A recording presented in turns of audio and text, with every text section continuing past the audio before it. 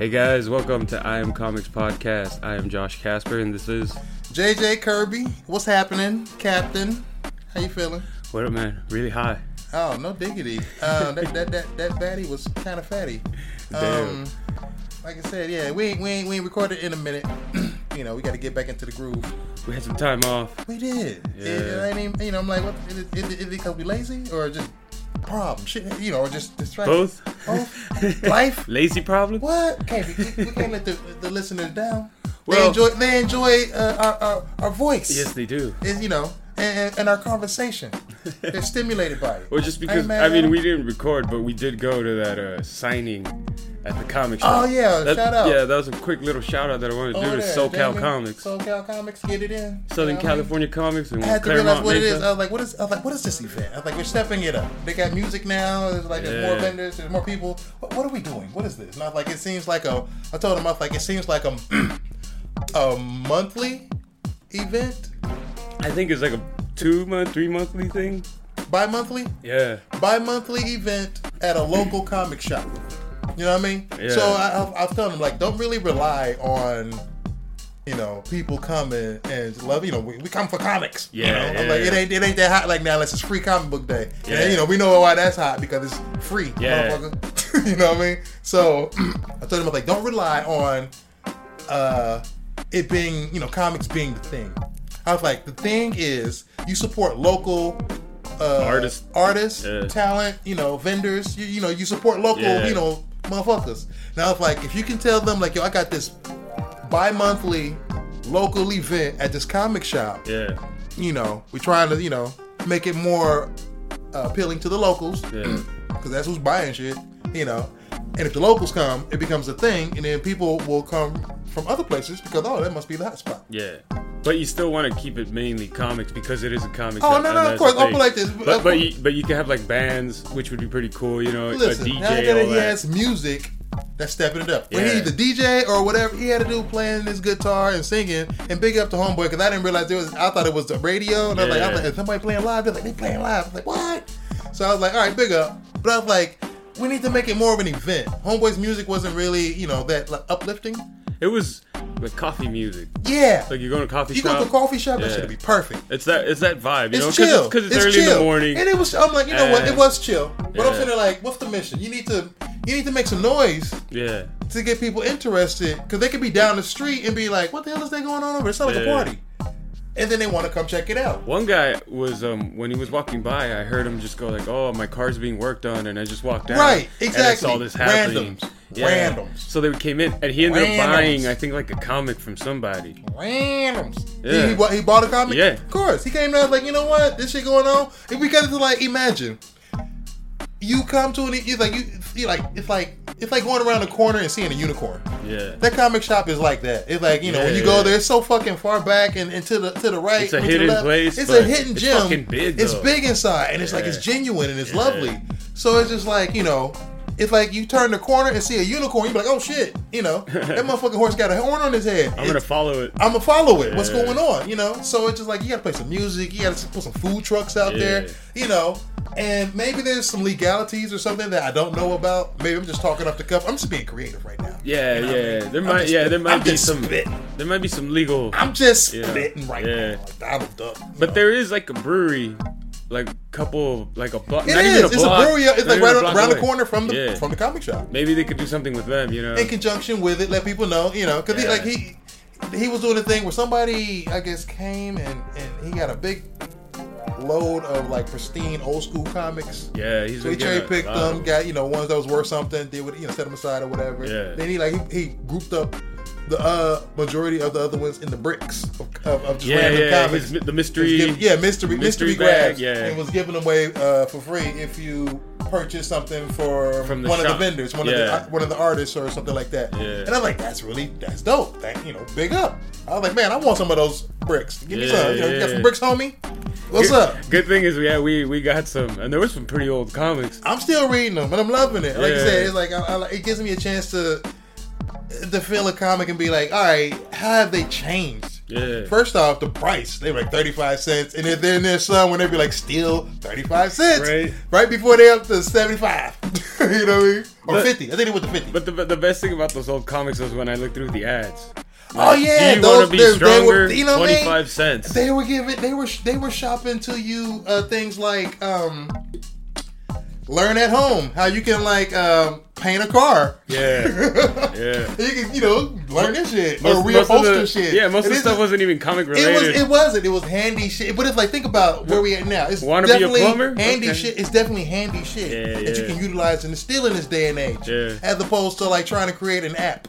Yeah. You know. And I'm like, times have changed.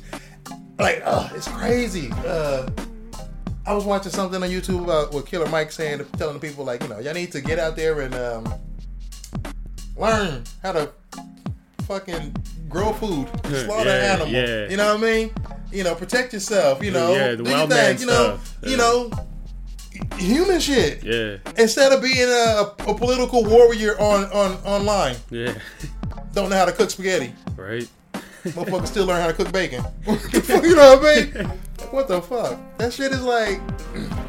I was like, you know what? No doubt. Which reminds you, in this society, you do gotta get it while you can. Yeah. There's also a video on YouTube, but this I love my peoples is my peoples. I claim the fact, I take my peoples. Got a sister climbing through the McDonald's window, drive through around 1 a.m, and she's gonna get a cup and put soda in it. So then she proceeds to like start grabbing shit. Yeah. Getting some food and get some cash. And then dips back out the damn door or the window. Yeah. It's just like, and then she goes, they still haven't caught her. Damn. And I learned about this shit because Wendy Williams. Wendy was so disgusted. She's like, white people. She's so embarrassed. What the hell? She's so embarrassing. What the hell? She claims it too. Yeah. She's like, you know what? The Wendy Williams show gonna put $5,000 on top of the $5,000 on the reward or whatever. And she's like, I'm so disgusted. Let's up that. Let's do this. $10,000 reward for the McDonald's bandit to get her. And I was like, wow. Okay, that's not bad. I didn't mean to get off topic. You know how we do. But the thing is, I started reading this book for the first time, and you started rereading it, so you could kind of catch up, or not catch up, but remember stuff. Are we talking about John Burns' Next Men? Yes, we are. John Burns' Next Men, not X-Men, not X. Next, like next in line. I fucking like move over. Mm-hmm. And I will say, we're the new group. Like I said, that book, that series was incredible for mine. Like when it first came out, there was nothing like it. I think it was John Burns' way of pitching a real universe, selling to Marvel Universe. I think it was either DC or Marvel. I think he was trying to pitch that, like the Ultimate Universe. Nathan seemed very like Cyclops. Of course, he had all the tropes, Yeah. But it was just like. He was trying to pitch. I think his agenda was to pitch it to one of the big companies as we can fresh out the universe. Seems more like a Marvel thing, right? I think he was trying to pitch it to them, but they didn't take it. So I think he just said, "Fuck it, I'll take it, and make it my own character." Yeah. And since he's John Byrne, he's like, why the fuck my shit is gold? Why the fuck not? Yeah. So then he's like, I'm gonna do this shit and write it, pencil it, draw it, ink it, put it out there. Yeah. And like I said, for mine, it was like like The Matrix. The way it felt, in the beginning, it's like because you get these characters and they're waking up from a reality that was like programmed. Yeah.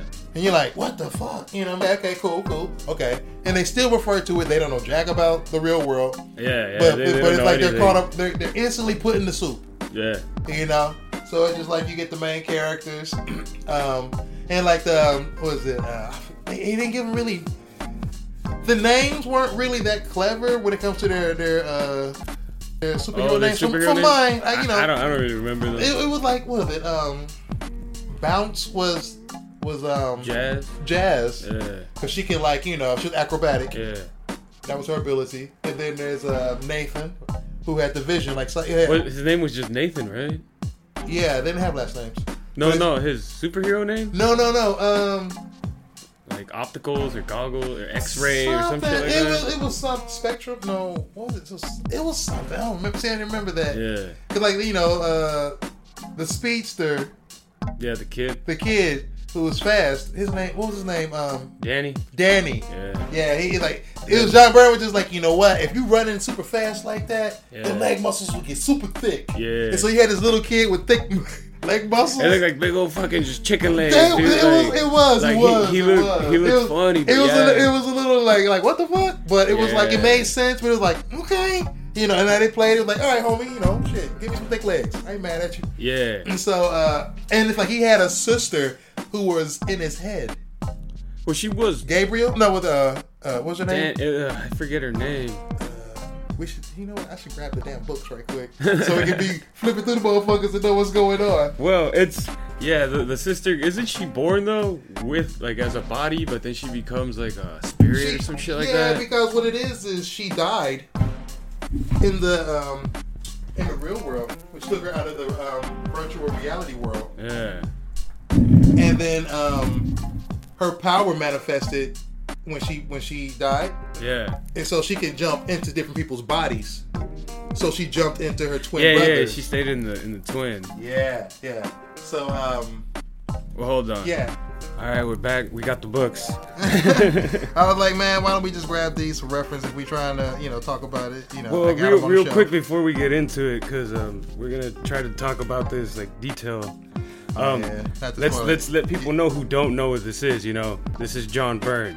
Explain who he John. is. Why are we geeking out over John Byrne? John Byrne was like the man back in the day. He was like the most popular artist, you know, back in his day. What was it like? What would you say? The 70s, 80s? You know, like what? 60s? Late 70s, early 80s. Yeah. He was like said, Marvel and DC would trust him to revise characters' histories, new things, give him the keys to the shop. Yeah. And it was just like, you know what? We're gonna let you do, you know, like when they put him on, he proved himself on X-Men because X-Men was a title that was gonna be canceled. Yeah. And then when Claremont and John Byrne got on it, they just made it the number one. Like that's when X-Men became undeniably the shit. Yeah. You know. For people who don't know, they did was it the Dark Phoenix saga? Oh, they created the Dark Phoenix saga. Days of Futures Past. Days of Futures Past. John Byrne was the artist. Hellfire Club. Claremont was the writer. Yeah, they created like all that shit. Why am I Kitty Pryde? Kitty Pryde, definitely. That was like his main. Kitty Pryde, yeah. So it's just like all of that shit was like, at the time it's just like reading a perfect comic book. Yeah. You know what I mean? And it was episodic. Yeah. It was still in the era of when it wasn't about the big event. It was I just want to read the X-Men's next adventure.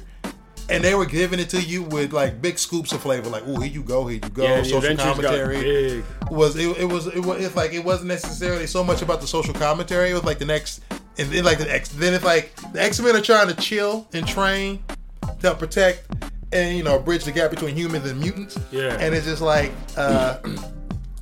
adventures keep popping up. You know what I mean? Yeah. Like when they went to Japan, it was like after they got trapped by Magneto. Yeah.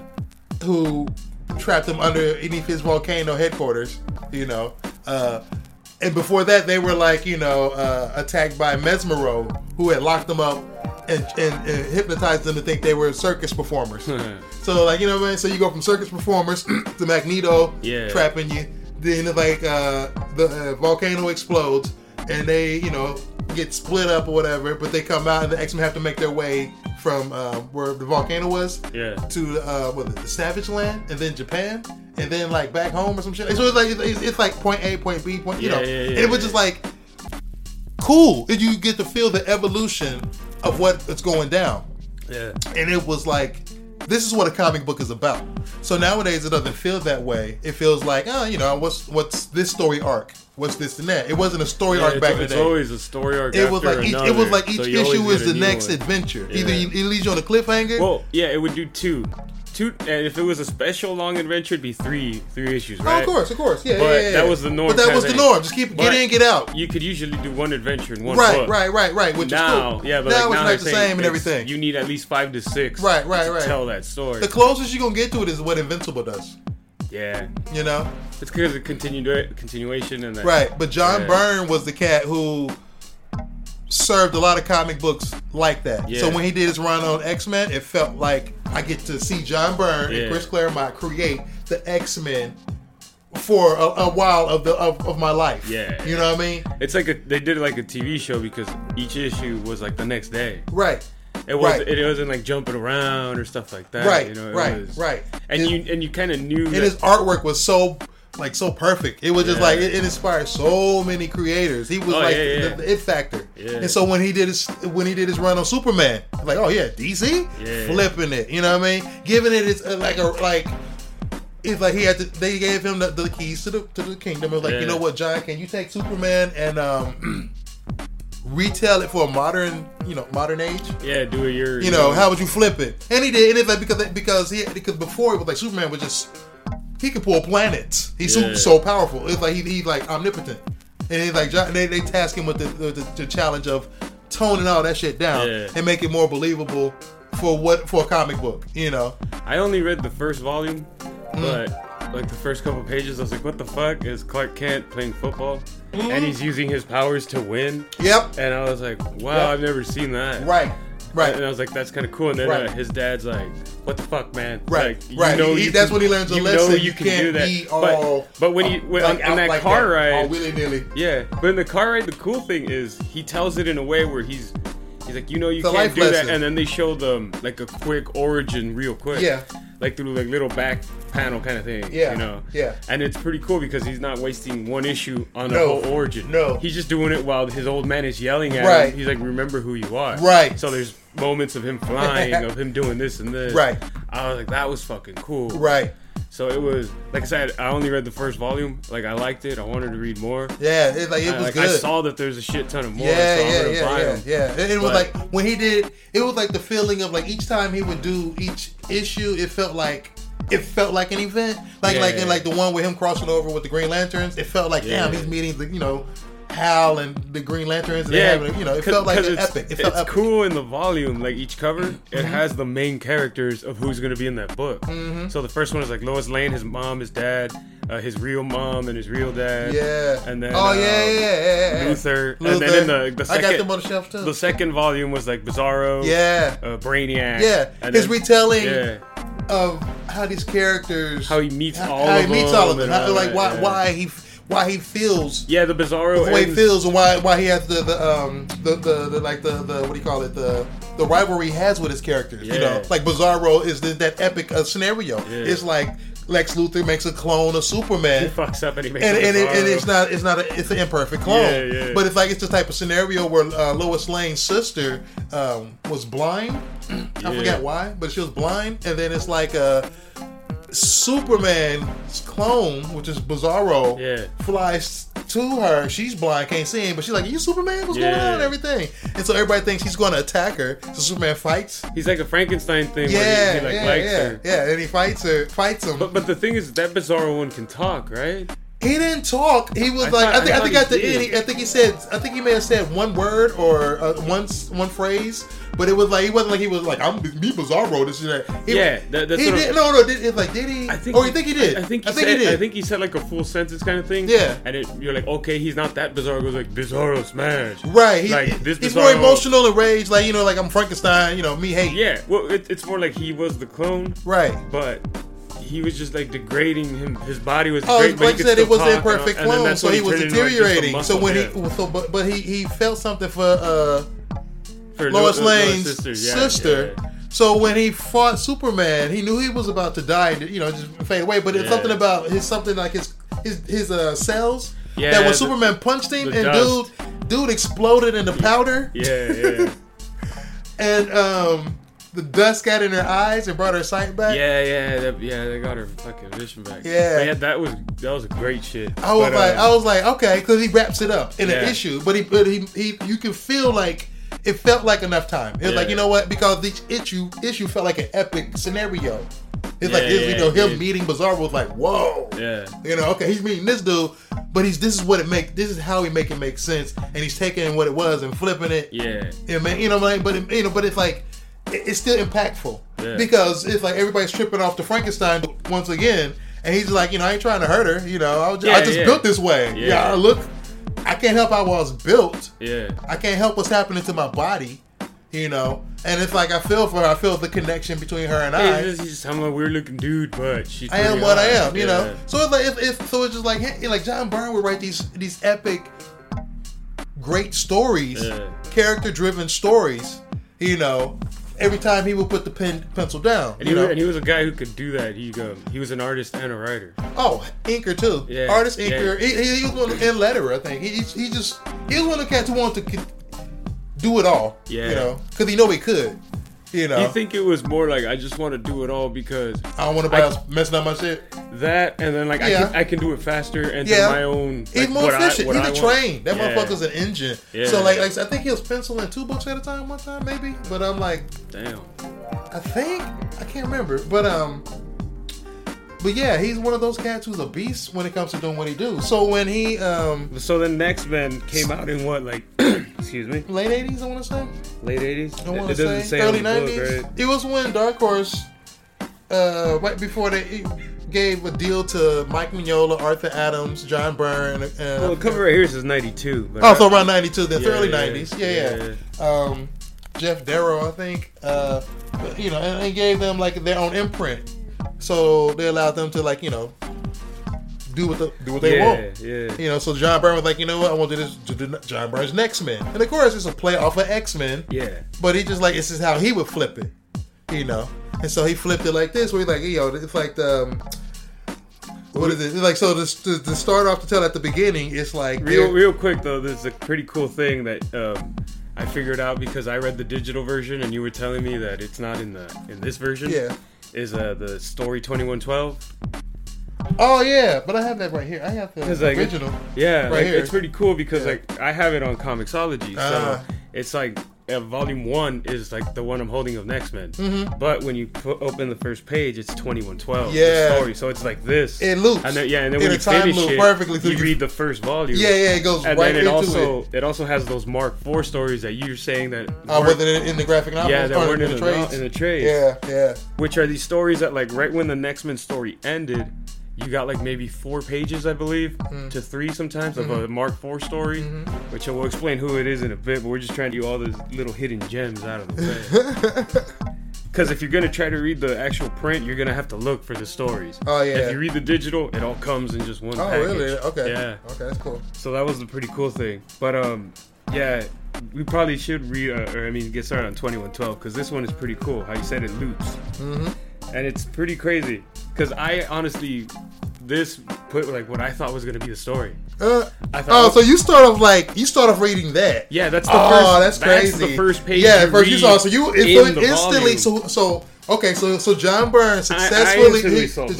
Check. He successfully did accomplish what he set out to do. So he was like, I want to do a successfully written time loop story. And everybody knows time stories are headaches. Yeah. But it's just like, I'm going to successfully get it out there. So what he did was like, you know what? For people who, he did the whole run of John Byrne's X-Men. And then I think he did, what did he do? Did he do it was, I think, 40 issues. Did he? Let me see, what is this? This is 12, what is it? 90, book 5, book 6. 1991. Yeah, book 6 ends at 30. So I guess he did put out the 2000 or 2112 out first. Yeah. Okay. So he did put it out first. Yeah. Okay, so that's how I got it then.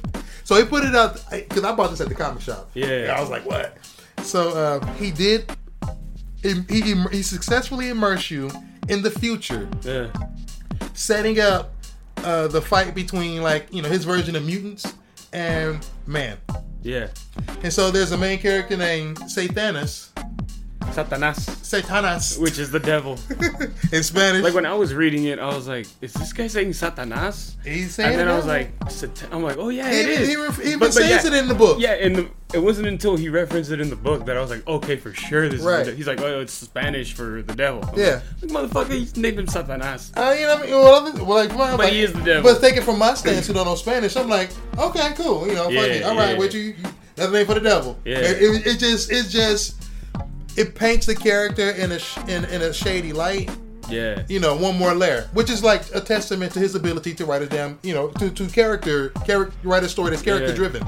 So even from the gate, you're like, you know what? I feel a certain way about this dude, even from his damn name. Yeah, which is like, all right, he's shady looking already. You know what I mean? And then the guy's like a robot too that can like drain your energy. It looks like he got his ability is he's like a life leech. Yeah. So like he can like drain your energy. Your life energy in increments if he wants. So he can like take 20 years or 5 years or a year. He can take the whole thing if he wants to survive. Yeah. And so what it is like in the future, the humans have put all the mutants or most of all the mutants, the bad mutants or whatever, on a prison planet. And so what they don't know is that it's been taken over by Sathanas and his cohorts. Yeah. And they have a plan to take over shit. Immerse, come out right. By use a surprise and shit. But then they have these like rangers. Yeah, they have these rangers that are graduating and everything, and so they linked up with each other. They link up with a senior partner, the red one, which is like the badass one. He's like the the Cable of this group. He links up with the badass dude. And so they go to the prison planet when everybody else thinks it's all hokey dokey. He goes to the prison planet. And they find out that Sathanas and them are hatching a plan to get off the planet and do their thing. Yeah. So they make it where they trap Sathanas and them with some like force field type fence. Remember?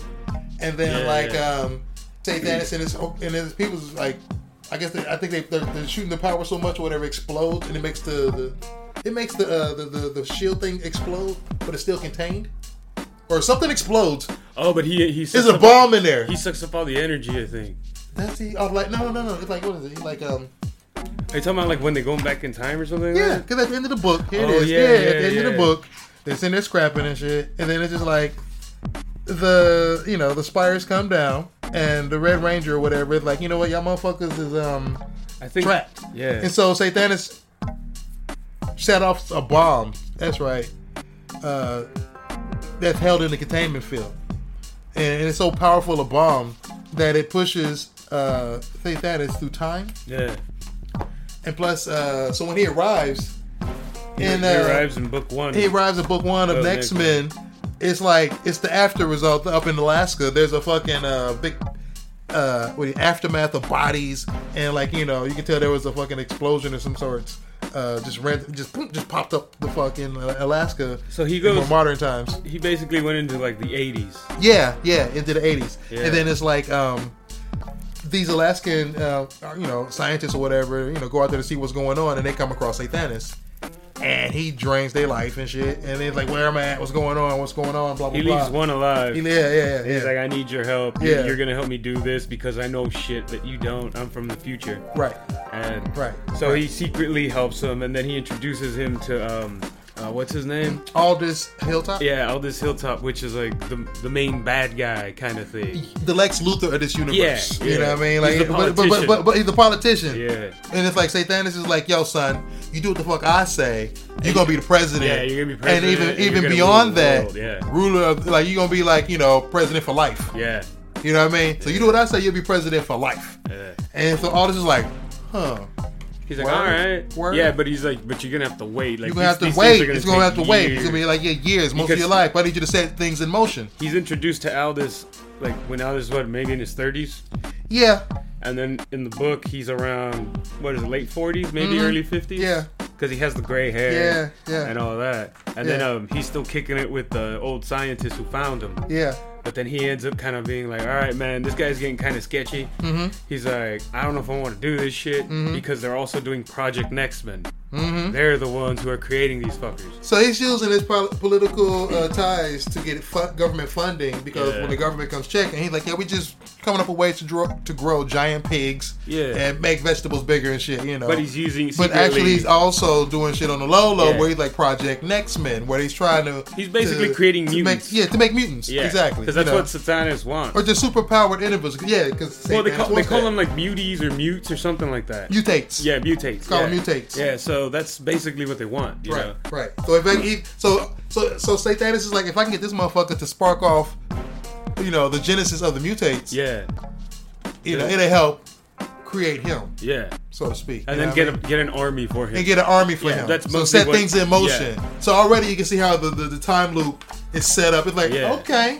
okay, what's going on? Yeah. You know, what you doing, Bern? But the funny it's thing, already linked. The story's already there. The funny thing is, like, if you realize that it's a time loop, it's like the first time you're reading it, so it's still like, okay, this is still playing out for the first time. Right. So it's still fresh. Yeah. Still fresh. It's like okay, this everybody's still, you know, meeting everybody. So when the government sends out their person to inspect, Tanya, right? It's Tony. Antonia. Tony Murchison. Yeah. So it's a sister who's like, yo, what's up? I'm coming to check out, you know, what's going on, you know, if y'all growing proper, if y'all growing what y'all say y'all growing and shit. Yeah. And so all this knew the heat was coming, so he was preparing to basically wipe the whole place. Wipe everything and shit. Yeah, wipe the files. But Tony's like, you know, she's no nonsense. She's like, you know, let's, you know, give me the fluff. What's going on? So she's walking through the thing with them, the lab and everything, seeing the animals and the vegetables and shit. And then she's like, what's up behind this door? And they're like, no, don't go in there. It's all good. You know, she's like, what? Okay. And she kicks him in the dick. She kicks him. She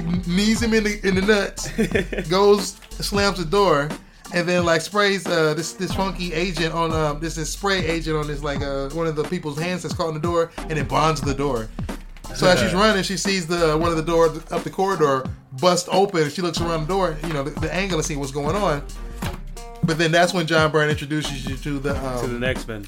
To the next men in the virtual world. So what the next men, you know, the garden, what they're experiencing. So they're just now experiencing having powers in this universe. Growing up, basically having powers, discovering sex, which they call dancing. Yeah, which is pretty cool. It's pretty funny. Like, you want to dance? Yeah, like, all right, let's dance. And then, but they're all like just basically like cavemen. Like, they're wearing almost nothing, but they're being able to explore their powers. Like adolescents exploring themselves without the presence of adults. Yeah.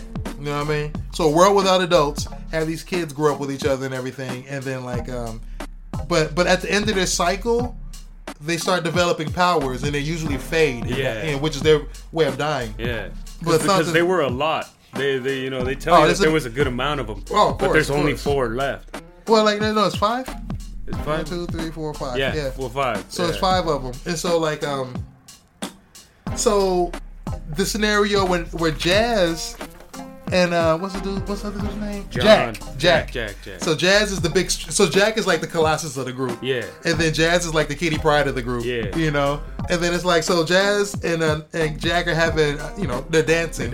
You know. And so in this world, they can materialize anything they desire or need. Yeah. So Jack is like, I've been getting stronger lately. You know, I feel weird. You know, something's going on. And she's like, well, hold on. You know, we about to dance, baby. Lay back and let me just do everything you need.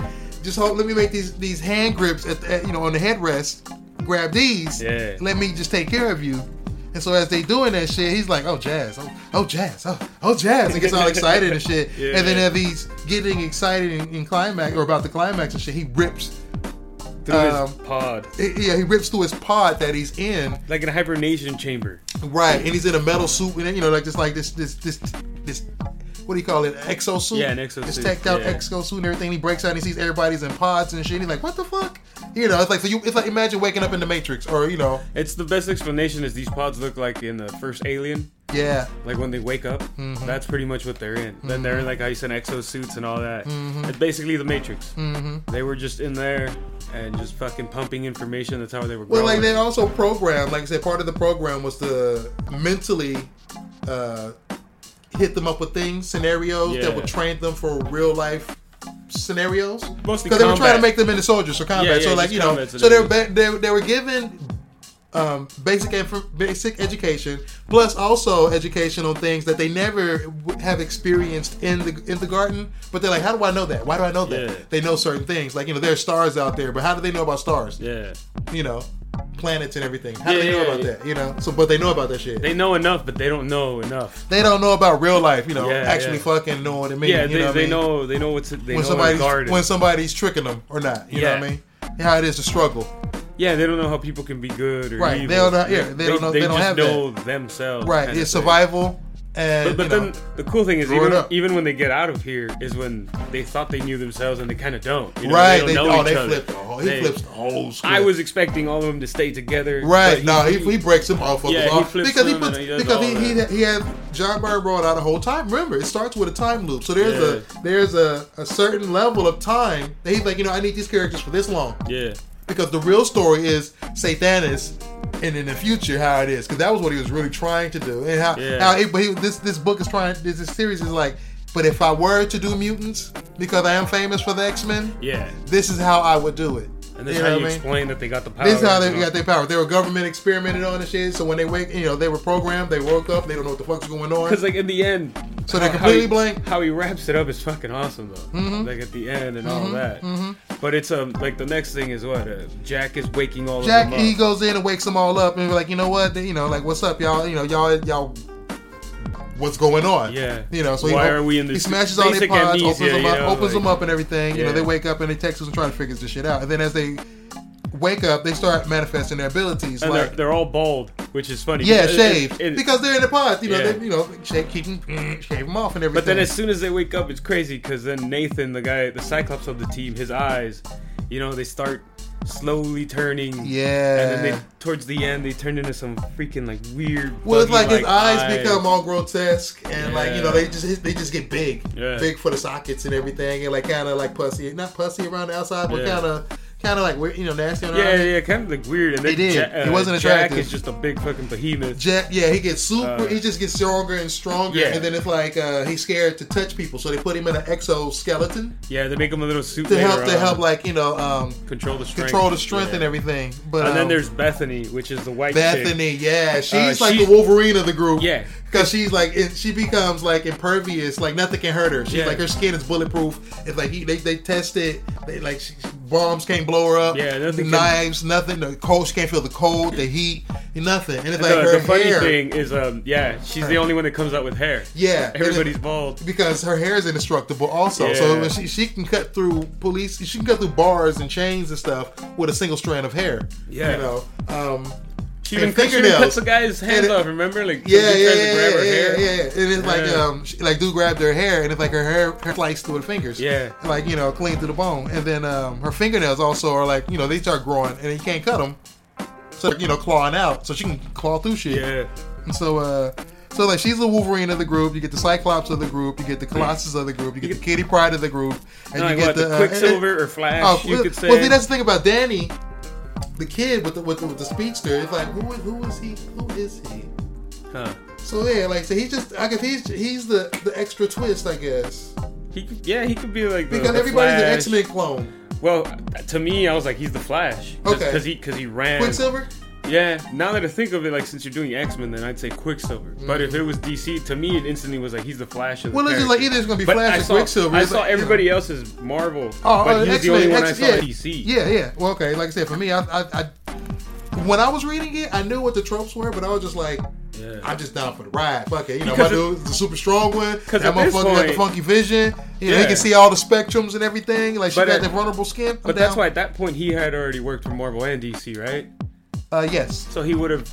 I'm sure some of these. I never thought about Kid Flash. Like Danny was in my mind reading this whole scenario. Danny was his own original character, and I'm like, of course, people, there's speedsters who've been done before, so I didn't necessarily take it where like, this is his trope on or his comparison to the Flash or the Quicksilver. I never saw him as that. Yeah. I'm only seeing him as Quicksilver right now because I'm like, you know what? If he pulled him from the ether, he probably pulled from Quicksilver. Yeah, if we're comparing like Marvel, then mutants, So he's probably doing that, and he's like, I flip Quicksilver like this.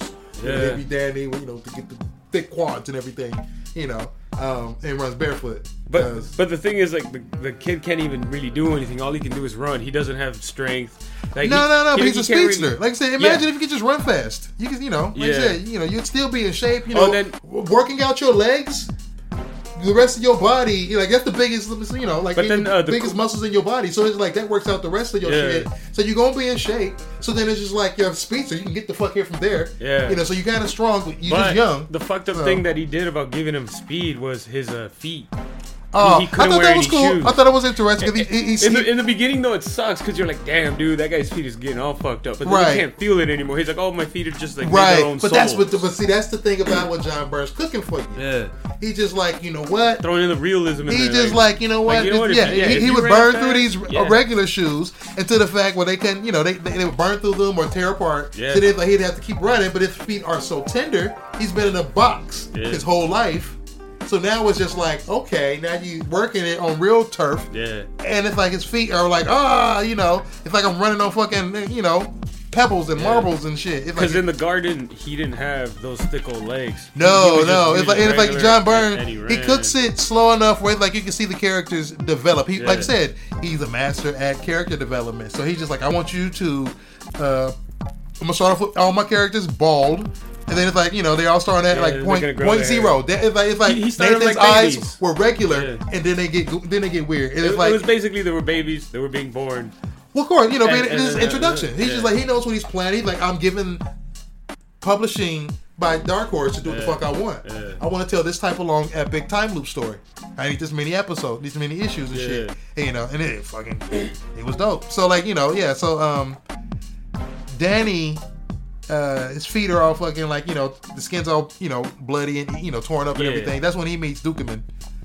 Willis Dukeman. But what ends up happening is the X-Men end up escaping, and then the whole place they were at ends up exploding. Right, and then Antonio gets injured. All this set the destruction. He's like, I'm gonna blow everything up to cover my tracks. Yeah. But I'm gonna take Sathanis and put him away. Yeah. He puts him in his house, like underneath his house. In his basement. Yeah. He's like, I'm gonna take you and put you in my basement. But they don't show that, I think. Not in the beginning. Like, there's a contingency plan. Because at the end of the first book, it's kind of like they show a big picture of Sathanis. And then it's like that's the big reveal was that he had him the whole time or something. Yeah. That's right. You're like, that's how he knows all these things. Right. When to do what? Like when the government's going to come through. This is the funny thing is how, like you said, if you just read this, and you didn't read 2112 first, you wouldn't fucking know who that is. You would know. That's why I knew. To me, it was a big like at the end of it. I was like, oh fuck. Right. Say that.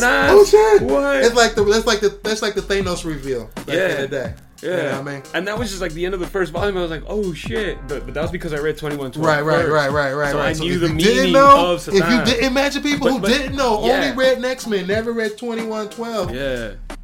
Be like, they don't get the loop. Yeah. That's the link pin to the loop in this story. So like, if you don't get that, because if you read that, then you're like, okay, that makes absolutely no fucking sense. Right. It's just a cool adventure. The ending is just like, what the fuck? Right. But then you're like, if you read 2112, okay, and then you can read it again and again and again. And that's what I do when I read. I definitely read it over and over and just enjoy the loop. Yeah. Well, that's why the cool things, like, since I have them digital, is if I'm gonna reread them, the first page is 2112, and then at the end of this is the first issue of X-Men. Right. So I was like, that's like, what? But at the same time, I was like expecting. I was like, all right, so when do these Rangers come into play? When does all this? But none of that. None of it comes into play. It's like this all is of the setup. Stuff that happens in the future. None of it gets explained. Nope. So you're like, okay, what the fuck? So I guess I'm just gonna go along with the ride and read it. And then fucking so the Duckerman guy, Willis, he ends up being Antonia's boss. Yes. But he finds Danny, who's just like running up the road because Tony told him to run up to the city. Yeah, I guess like they're like way out in like the country somewhere or like in the desert. Yeah, they were getting shot up. Yeah, because by Hilltop's people. Yeah. And I think Jack is like grabs the car and like the thing explodes, and then Bethany like she's in the fire but she's all naked because all her shit just melts off, and then they end up leaving, and then Antonia's at the hospital. Danny is with him with what is it? Well, the car explodes. Let's see. They are trying to survive and be like, where the fuck are we at? They're still tripping off being in a new damn world and realizing that they can't make weapons or anything they desire anymore in the garden. Yeah, they're trying to make something like pop up. Like guns and everything to defend themselves. And it's just like, well, it didn't work. And so like they're like, what the fuck's going on? So Nathan, not Nathan, but what's the strong one? Jack gets shot by a bullet. It's like, what the fuck? He takes a bullet. It's like, well, I couldn't make a gun. He gets shot in the chest. They're like, what the fuck, Jack? And so then that's when they realize Bethany is invulnerable because the car explodes. And she comes out and her clothes are tattered. Yeah. And like, she's unscathed and bullets are bouncing off her. And she's like, what the fuck? I don't know what's going on. And so they're all trying to figure out what's going on. And she's like, and Tony's like, yo, Danny, you the speedster. Run up to the town and go check for, Washington. You need to get in contact with Washington. Yeah, let them know what the fuck's happening. Let them know what's going on up in here. Be like, because Tony's there from Washington, to inspect what's going on. And so she's like, go to this next town and get in contact with Washington and let them know this place, not what it seems. Yeah. And so she, he don't know what's going on. He's just like, just run that direction. She just told him run that way, but he doesn't end up making it because he runs so fast. But then he realizes in the real world, his legs, he's getting tired. His leg muscles expand into like the bodysuit that he's wearing, sore. And so it's like his feet are getting fucking ate up by the gravel, and it's just like his leg muscles is getting all tight. Yeah. And so it's like he's getting like, what the fuck's going on? My body's changing. I don't know where the fuck I'm going. I don't know what's going on, And that's when the local police try to go out to see what all the ruckus is and shit, right? And so they're like, yo, this place that's been a government he farm runs facility. Into the cop, yeah. What's going on, and so y'all been doing your thing, and now all of a sudden all this craziness, what's going on? Yeah. And so, like I said, Hilltop has a contingency plan because he knows what's going down. He can't let any of that go out. Yeah. So he blows up the whole damn scenario, because Sathanas told him to. Yeah. And so then the next men are loose in the populace now. So now it's like, all right, now you have your controlled specimens loose in the populace. Now what goes on? Then they meet that cop, and then the cop, is asking questions, and then where the fuck are we? They end up getting into like a little scrap. So he arrests Bethany, Jazz, and Nathan. Because they marked them as terrorists. Yeah. Because they said it's their fault that the whole facility blew up, and so they're going to jail. Right. So they take them all, except for Danny, because Danny was just ran off to go to to get help from Washington or tell Washington, but his feet are all fucked up. That's when he comes across Willis. Yeah, and Willis, like how he said, ends up being. You think at first I was like, okay, this he's man, like Charlie's Angels boss. Like my fucking darkness, like I thought it was John Byrne going like, this guy's gonna try to do something to that kid. He comes off in the beginning like, yo, son, it'd be a little shady. Yeah, like a little pedo. I'm like, a little pedophile or something. Yeah. What's going on? Like, what is he gonna do to Danny? And Danny's like so innocent in this, and I was like, fuck John Byrne if you go that route. Like, fuck you. Nah, he did. Like, but that would have been amazing too. I was like, wow. But he could have pulled that. But it's like that wasn't where he was going with it. But it's like he knows how to create a character or a scene or a scenario. Right, like, this is a moment. I hope that this is a moment. So like I said, even from the first panel or the page where it's like, there's 3 panels and it shows like, off in the distance, there's a car coming down the road into the dust trail, and have to get right up to Danny. It skirts right next to Danny, and you see this dust cloud. You're like, damn, don't hit the boy. Cowboy hat. And then Dokumi comes out like, what the fuck's going on, man? Young fella, you okay? Southern people are like that. Yeah. It's like there's nothing going on. You see somebody on the side of the road, you're gonna help him. Yeah. That's what it is. He helps out the kid. So he helps him and shit, puts him in the station wagon and shit. He's like, you know what, let's see what you're talking about. But he never lets a motherfucker know that he works for the government. Yeah. He never lets anybody know who he is. He's just like, I'm just a dude who found a kid. So let's see what's going on, And you don't know that he's Tony's boss. You don't know that he's connected like that. He's not. You don't know that he's coming to inspect, and he sent Tony ahead of schedule to throw them off. You know what I mean? Yeah, because he knew he was like bound to run into one of them or something. Well, not even that. Like, so he was just like, he was coming. Like I said, his mission was to see what's up with Hilltop's whole scenario. And so, like, Hilltop knew that the government was going to send somebody. Yeah. He knew it was going to be coming. That's why he got the explosions to kill everything and just destroy everything and blame it on terrorists. Yeah. He had all that shit planned. And then it was like, but Willis sent Tony, sent her early. Sent her early to throw Hilltop off. Yeah. And it threw Hilltop off, which kicked off the next man being exposed to the populace. Yeah. So in the hospital, because this is important, a pertinent event happens in the hospital because there's the big strong one, Jack, and Tony in the hospital, and critical took bullets and everything like that. So Tony's a normal human. She's taking the bullets. They're trying to help, protect, get her together. Yeah, they're trying to cut his chest, like the vest that Jack is wearing. Yeah, cut his biosuit off or whatever, and then it's just like the others, Bethany, Jazz, and Nathan are in jail. So the local cop is like, what the sheriff is like, who are you? What's going on? Like, we don't know shit. What's going on with your eyes, boy? You know what I mean?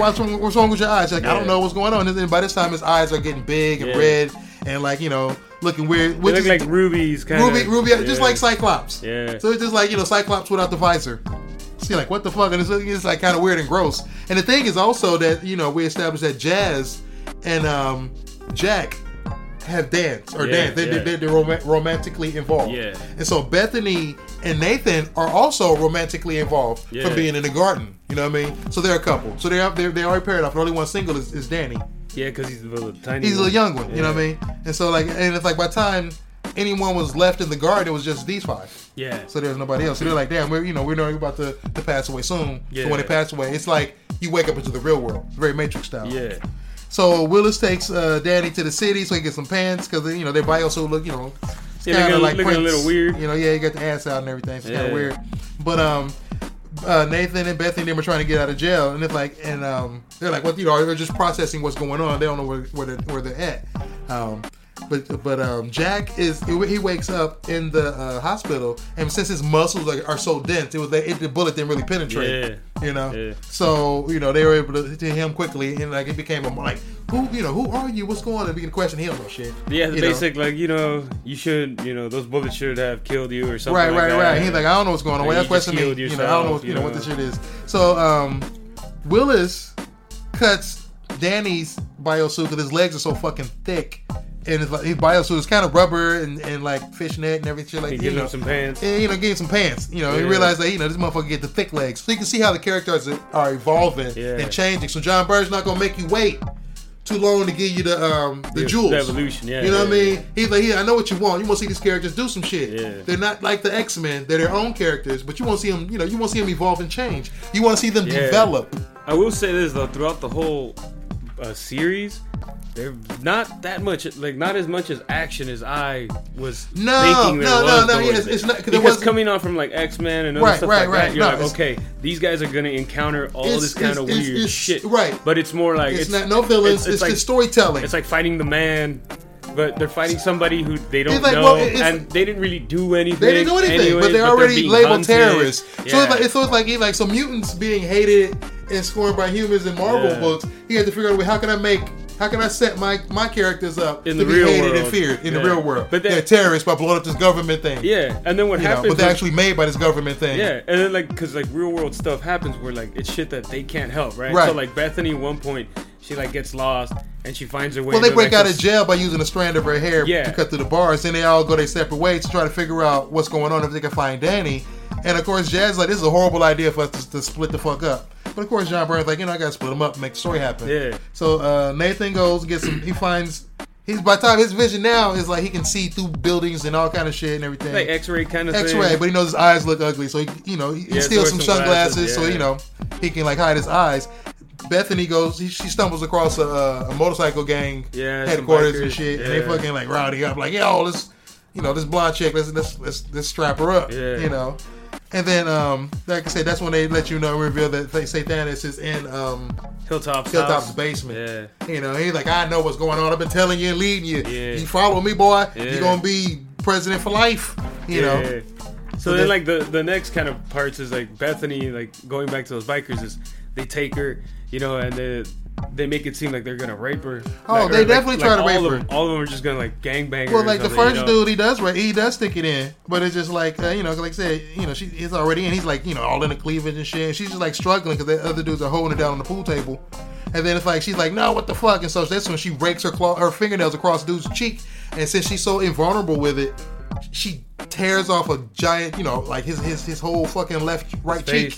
His right cheek tears it off, and he's like, "Bitch, what the fuck?" Starts fucking hitting her with the fist, and she looking at him like, "Nigga, what's that doing?" You know what I mean? She's invulnerable. So then she takes her fucking her hand and punches it through his whole chest because they're I love this part to the page because the page is all red. The coloring, you got to give it up, because it's like that's some striking. It's just black and red. It's just it's line art and the whole panel is red. Yeah. And so it's just you get the whole sensation that's a violent moment. It's bloody. Yeah. He draws the blood black and just reds out everything on the panel and shit, and you feel like damn. The fucking hand went right through the chest. Right. And so all the gangbangers is like, what the fuck? So one of them tries to grab her by the hair and her hair cuts the fingers off. And that's another red panel. It's like, damn, okay. And then she runs out of the fucking the house or the headquarters they're in, the garage, tries to climb up the fence, and they grab her with a chain and get a blowtorch. And let's burn this bitch up. What the fuck? She killed, she's stabbing dudes and doing, let's burn this bitch. And then it switches to Danny reading a comic book and getting hip to what being introduced to comic books for the first time. Yeah. So for him, he's like, oh, Action Max, this is the fucking he's like the Superman of this universe. This shit is crazy. Is he real? And Willis doesn't really deny it. He's just like, everybody, loves comic books. It's all good. Yeah. Read that shit. It's all love. So Danny's like, okay, he's reading that shit and believing that it's a real person. And so, as the story goes on... Well, he believes he's a real person because he himself has powers. Yes. So he's like, wow, this is like documentation of people like me. Right. But he doesn't know that it's just a comic book and that he's just a thing that should not be kind of thing, So when you go back to the hospital, and then you have Jack, who's woken up from being pumped with so many drugs because he's so big and everything. So the attendee or whatever is supposed to pump him with so much drugs, keep him sedated. Who the female doctor who was originally taking care of him and treating him. Drugs. So then the new doctor comes in or whatever, because this is a small town. They got 2 doctors. So then the new doctor comes in like, why you drugging this motherfucker up so much? To the orderly. And tell them to take him off the drip. Yeah. So then when he takes him off the drip, Jack, wakes up, after not being like that. He wakes up, he's like, what the fuck, where am I at? Y'all drugging me. And he's been trained to react in a certain manner when doing things, right? So when a random dude, I don't know who this dude, which one is he? He's just he was orderly. Nah, some orderly? Orderly. Oh yeah. So he comes in and Jack reacts like, who the fuck are you? And then breaks his neck. Yeah. And the doctor's like, what the fuck? You killed him. Now John Byrne's cooking this soup. Yeah. See, this plays out. This is like subplot for later. This comes into play later. You know what I mean? It's just like, what the fuck? So John Byrne's like, this is real world shit. Yeah. So just don't think you can kill a motherfucker and get away with it. So Tony's there. Like I said, soul sister number 1 from the government, trying to see what the dealio. Yeah. And she's like, coming across Jack about to smash a bed onto the doctor. And she's like, stop, And so they've been trained. So he freezes, because when Tony says, I order you to stop. Yeah, they've been trained to listen to obey the orders from authority. Yeah. So he's like, he freezes and then throw the bed on her. So Tony helps get him out of there and shit. So all the while, Nathan does locate Danny and Willis, and he sneaks through the hotel window, and gets Willis in the choke what the fuck, you know what I mean? And Danny's like, no, don't do it. He's helping me. It's all good, So this is how they get back together, because Oh no, real quick, the one part you missed was the vice president. The vice president's plane blows up out of nowhere. It's just a 1 page. With right. So important of a cook. Yeah. So it's like after Nathan, discovers chokes him out and everything.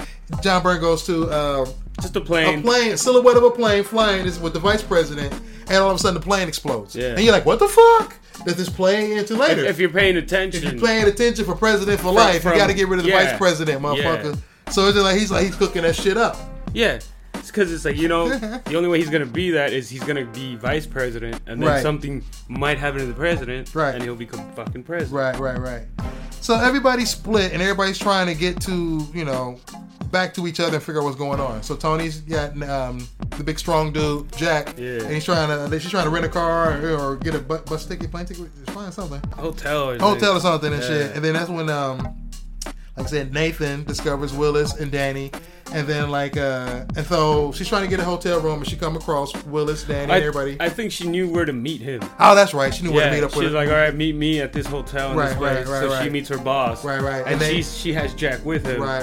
And then, Nathan is like, all right, I'm going to grab this bitch. Right, so this is how they get back together. And then what did you do? Where's everybody? Blah, blah, blah. And she's like, that wasn't us. Right. That was all Hilltop. Right. Just scram, they were like, let's get this all over with. Right. So then Jack is just like, nah, she cool. She been helping me. Yeah. He's like, how do you, and Nathan's like, how you know for sure what's going on? So they have Tony and Willis tied up as they trying to figure out what's going on. Because also through the whole thing is they're also questioning reality, because they're like, we lived our entire lives in a garden, and now we're in this world. What makes this world as real as the garden? Right. And then there's things where that's the one thing that kind of bugs me about Jazz is she's always like, I want to go back to the garden, but I get it. But she needs that character. Yeah, that's why. Like I said, she's that Kitty Pryde. Yeah. She's that I'm not a whiny teenager. Yeah, she runs away. And I will say, I want to go there. John Byrne, like, I don't know if you like, why you torture Jazz so much? Like, he put her through the ringer into the story. It's probably what he wanted to do to fucking Kitty Pryde, or he's like, you know what? I don't know. Like, probably, this is his version of her. So it's like,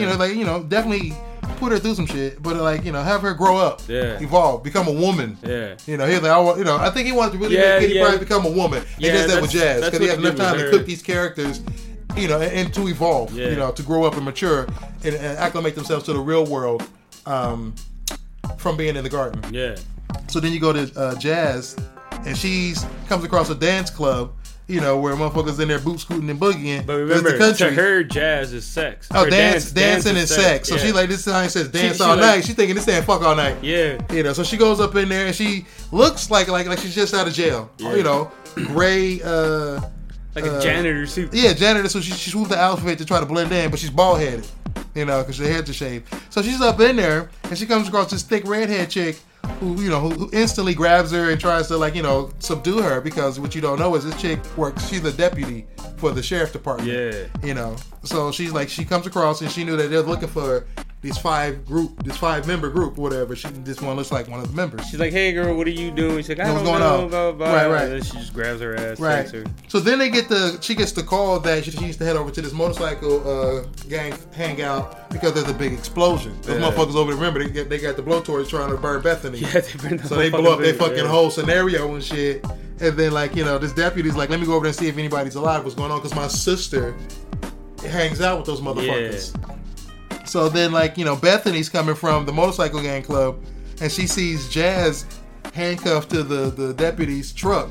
So again, she was a piece of her hair and cuts through the chain. So then you can see the Wolverine comparison, right? So John Byrne's like, if I do Wolverine, I'm gonna flip that motherfucker.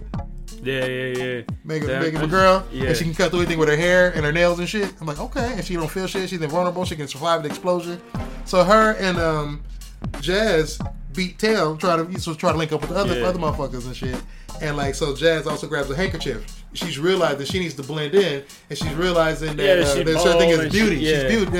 There's certain thing women have long hair. Yeah. You're a shaved head. You try to blend in this reality. You need to hide that until it grows or something. Yeah. So all this, then it cuts to Hilltop, and he gets news from the president that the vice president's plane blew up. Yeah. And that he's next in line. He's like, congratulations. To be, vice president. Yeah. And Hilltop's like, I'm honored. Thank you very much. Thank you.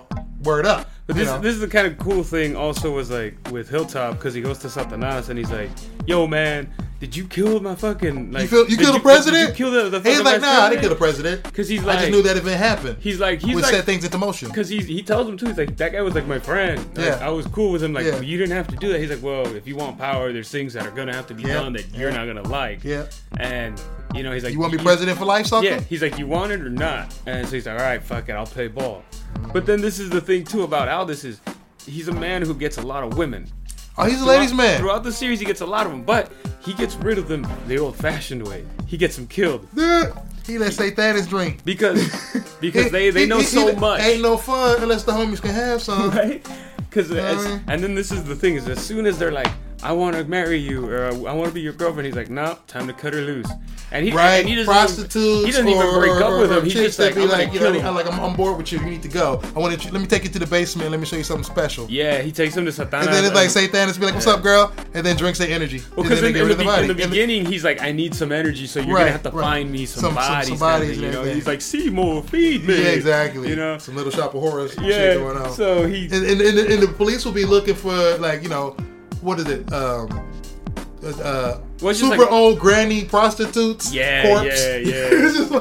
It's just like these old prostitutes. And it's just like all dried up and mummified looking and shit. That was the funny part is they think like someone's just murdering old prostitutes, but it's just young chicks and he sucks their life souls out so they just look old as hell. And they just dump the bodies and shit. Ain't nobody gonna fucking. But that was pretty funny of John Byrne just throw that. Like, how does he sustain? Because he's already establishing that the first mutate is Sathanis. Yeah. He's been around since he came 2 times. He's been around for a while. Yeah. He's like, I've been around for a while. Got biding my time and shit. And even before I'm old school motherfucker because you'll get how it loops and how it plays and how it makes so much sense. But then you know what I mean. So let's go back. So when Bethany and Jazz are trying to, like, where the fuck are we going? What's going on? They come across this damn sinkhole. Yeah. Which takes into an underground tunnel. Which they're still pretty much in the same like area. Oh yeah, it's in the same area where the government. Yeah, where they were born, where the government shit was going on. So they're just walking and trying to leave, and they find a hole. They go all the way down the hole. Right. They like Alice through the rabbit hole and everything. And then you see they're stalked by this alien-looking creature and shit. So they come across all these bones, like skulls, thousands, like skulls, skeletons. You know what I mean? Yeah. And lots of baby skulls. So you realize what's going on and shit. It's like lots of baby skulls, and like what you realize, as you read the shit is like, the experiment to make an X-Men has been going on for a while. Yeah, they've been using all kind of kids and fetuses and everything in the experiment, and so the breakthrough was that they had to get younger mothers. Yeah. So mothers trying to get abortions and everything, they'd be like, you need an abortion? Come over here. Yeah, you know what I mean? Baby. And they're like, we need to go younger. They kept going younger and younger. You're like girls that were pregnant around 12 or 13 and shit. They're like, we need that. Yeah. So like, that's why there's so many baby skulls, and then it's like, you see where they come from, how they cook, like the sadisticness of like this experiment and what they've been going and why they had to keep it a secret. So they've been doing it this long. They've been killing kids for this long. That there's like thousands and thousands of skeletons in this underground bunker, and then it's like this alien-looking creature comes out, and it's like I guess I don't know if it's like the Nightcrawler or some shit. You know what I mean? Because he got the big green eyes so he can see in the dark. Like a big. No, in my opinion, if I had to compare, he's probably like Nightcrawler. Because like I said, he got the two fingers and a thumb. Yeah. Big eyes, and he crawls around in the night. I'd say those weird. What are they? Those aliens that come out in You talking about the Greys? No. Remember the one where like it's hunting Kitty Pryde and like the Brood? Yeah. Nah, he ain't the Brood. He ain't repping that. Like I said, if I had to compare, because he's the actual character. He was a character. Because like what Jazz and Bethany discovered was, at first he looked so terrifying. Like, did you eat all these babies and kids? He's like, motherfucker, what? They thought he did all that. Yeah. I eat people. What the fuck, motherfucker, what's wrong with you? And it's like, and so they discovered he was one of the people in the garden. Yeah. He was one of the next men. He was one of the next men. His name was David. But then he was also the one who was like with Jazz, but not with Jazz. Well, he was jealous of Jazz and Jack's relationship. So he was that motherfucker trying to hate on Jack for being a big jock dude. Yeah, just and then he was the one trying to help train and elevate Jazz to like use your body and your mind, elevate you, be perfect, do your thing and everything. You're so much, you're this and you're that and everything. So in the garden, he was like this hot, ginger, blonde, strawberry blonde looking dude, who was down with her and hated on Jack. So in this real world, he wakes up. He's a bug. So it's like his ability also was he won't, when they disposed of the bodies. Yeah. And put them down in this chamber and gas the chamber or whatever to kill them and everything. He survived. He realized his power was he could survive the gassing. Yeah. He was immune to toxins and all that shit. Yeah, so he was immune to all that shit. But that turned him into that kind of thing. Well, his mutation also, just like Nathan's eyes, his body changed and adapted to When this. I saw that, I thought that's what Nathan would eventually become. Because of the eyes. Well, they're each individual. Well, yeah. Remember, 2012 or 2112, everyone's unique if they're mutate. So the same thing. It feels, since you're like, the eyes. I'm like, you're easily fooled. But these are like considered like the first ones. 2112. Of course. 2112 is the like. Of course. But you're thinking that he's gonna be. This is John Byrne trying to cook some soup. No, you think he's gonna put like 2 onions? He's like, I don't eat that much onion. I got 1 onion, 1 garlic. Well, one might be a white onion, the other one's a brown onion. Well, I don't know. I'm trying to say a shallot and a garlic and an onion. What's going on? But it's like with this scenario, it's like David, you find was one of the first to awaken to the real world and was mutated. Yeah, and they used him for all that and everything, and survived underground for a while. But he would come up every now and then and steal from the town people, steal some food, some clothes, or steal something to eat. And the people were like, there's an alien out there, or there's the chupacabra or whatever. Yeah. So that's what his life and existence waking up to. So the first time seeing anybody he recognized is Bethany and Jazz, and they're assuming that he eating the kids. He was offended. Yeah. And they're like, so they're like, what's going on? We cannot do this without some sirens going by. It makes it feel like normal again. Right. So then John Byrne does the thing where he does a telling of like how the relationship of Bethany, David, and Jazz. No, not Bethany, but but Jack, yeah, Jazz, and David. See, these names are like real names, but it's like, ugh, I gotta remember them. But basically, It wasn't like Cyclops, Storm, Angel, Iceman, Beast. You know, Wolf. It wasn't like that. It's like the only reason with no last names. The only reason they got superhero names was because the kid. Oh, because of Danny. Because of Danny reading comic books and be like, oh, we need superhero names. Yeah. And so they're like, man, we'll entertain you because you're a kid we're down with you, Danny. But whatever. Because they also get different names when they hook up later with the comic book company. Yeah. But it's like John Byrne is master storytelling. He introduces the threesome and the complexity in the relationship and how you feel for David. All these, being trapped underground with these skeletons and surviving. He's at a point in his life. We're like, you know what? I've gathered I've closed up all the gas vents. Yeah. But he's gathered up like explosions. Whether he gathered explosions from also, and then that didn't go off in the mines or whatever, because they remember Hilltop wanted to cover his tracks. Yeah. So he's ready to commit suicide and just say fuck it and just blow up the thing and just call it quits. But Bethany and Jazz are like, no, let's not do this shit. So like I said, John Byrne cooks it more when he's talking about how the heat cooked between Jazz, Jack, and David and everything in the moment when David died and how everybody felt after that shit, what's going on. And then it tells it how David, when he woke up from having his skin cut and sampled on and everything, down there with corpse and everything, kind of like Auschwitz.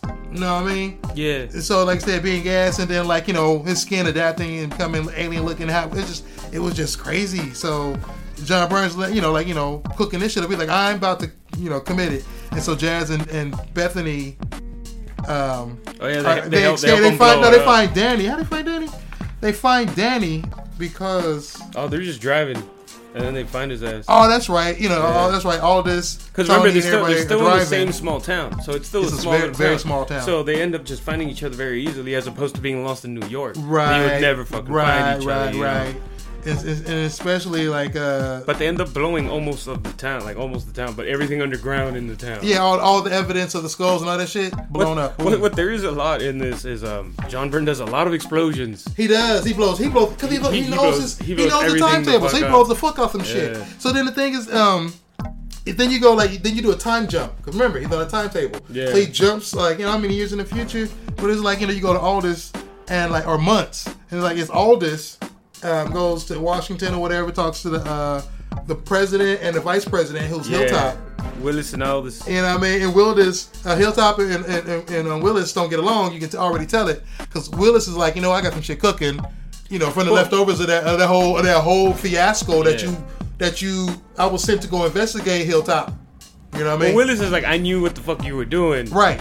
And you think you're smart because you blew it up. Right. But you're just one fuck up away from me putting you down. Right.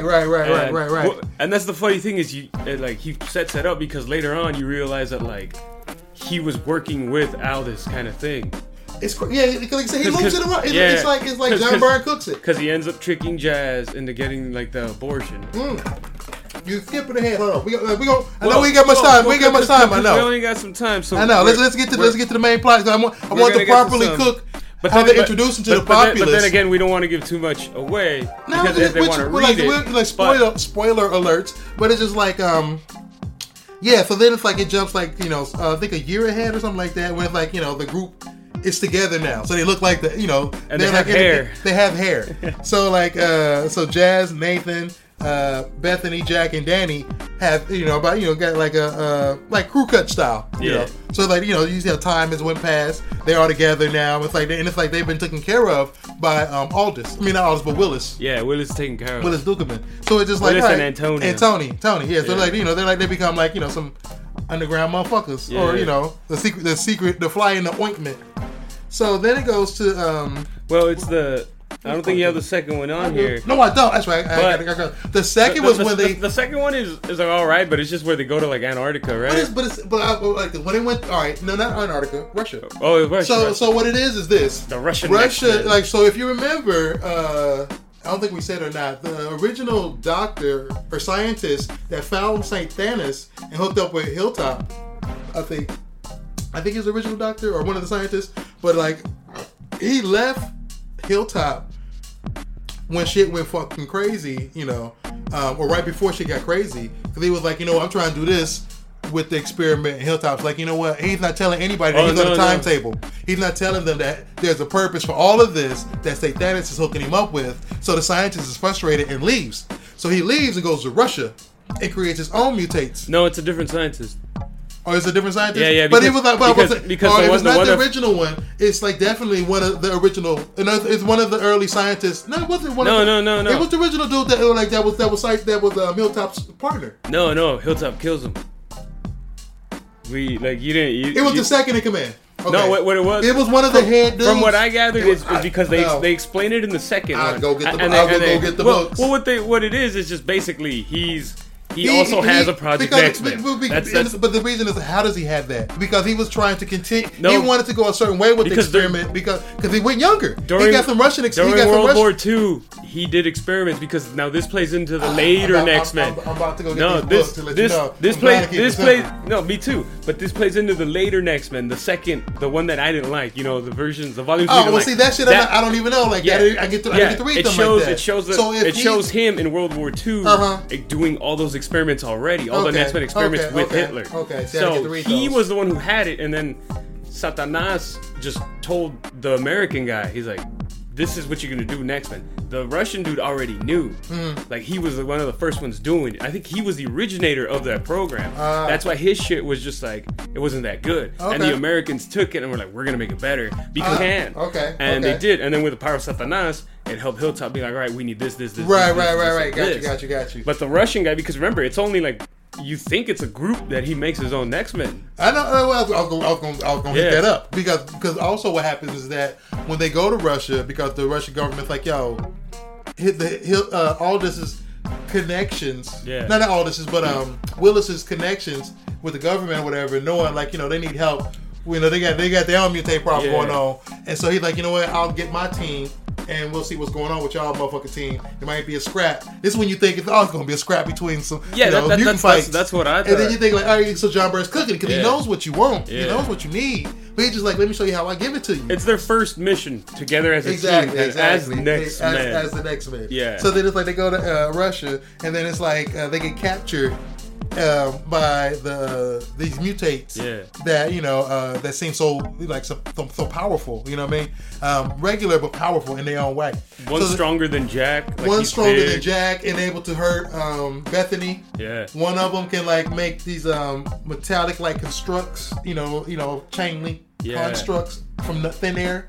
One of them can fly and can have a sword that can cut through you and shit. Yeah. So they one of them have the ability to like tap into your fears and psionically fuck with you and shit. Cause that's what happens to Tony. So like they all get captured and they get separated. Tony gets tortured. Yeah. He puts her to the ringer too. Damn. It's like he injures her with the fear dude, so she's chained up because the leader of this Russian group is in a wheelchair, so like Professor Xavier, and so he's like trying to tap her for knowledge and use his mutate who has psionic powers and be like torture her with fear to make her talk and shit or whatever. So he fucks her up, and so while everybody's separated and don't know what's going on, you get you get Jazz and Nathan locked away in a dark room, and so with them they don't know what's going on. They're like, "What's up?" And they're scared, and they're both scared and horny because they're young and they're horny. And because Bethany is becoming desensitized to the touch and everything, and even her emotions, so she's not giving Nathan any love. And since Jack is getting stronger and stronger, he's scared to hurt people. He don't want to touch Jazz's body and hurt her. So they also think they're gonna die, which is the most important thing. That's pretty much the only reason they probably fuck is because they think they're gonna die. Correct. They're like, okay, we're gonna die, so why are we gonna resist this final urge? Right. Let's just do it. Right. Let's go knock boots. Yeah. And so they knock boots, and then it's just like you thinking like, okay, so how does that play in the scenario? You're like, okay, this, you're like, what the fuck's going on? And it's like Danny's not there because Danny's too young. Yeah. He's back at the fucking, Yeah, he didn't go on the mission because you're too kid. Right. Like he's too young for that shit. Yeah. So, but at the same time, the old Professor X guy, he's observing them all, so he's kind of watching them. He's watching them all. He's watching them bone as well, so he's like, this is he's trying to do the knowledge. Like, who the fuck are you? He knows they're mutates. Yeah. He's trying to figure out what the Americans, how far have they progressed? But then with their Next Men project. At like this point, like after they're done, Nathan sees like this little gremlin type character come to a panel because he only sees him through his eyes. Yeah. Well, then he can see, like Nathan can see in the dark. He can see what's going on. So he's seeing his character who's invincible to Jazz. Not just because it's dark, but he's invincible to Jazz. But Nathan can see the motherfucker. So then he's like, okay, I can see this motherfucker. And then it's like, oh, there's a panel right there. There's a corridor.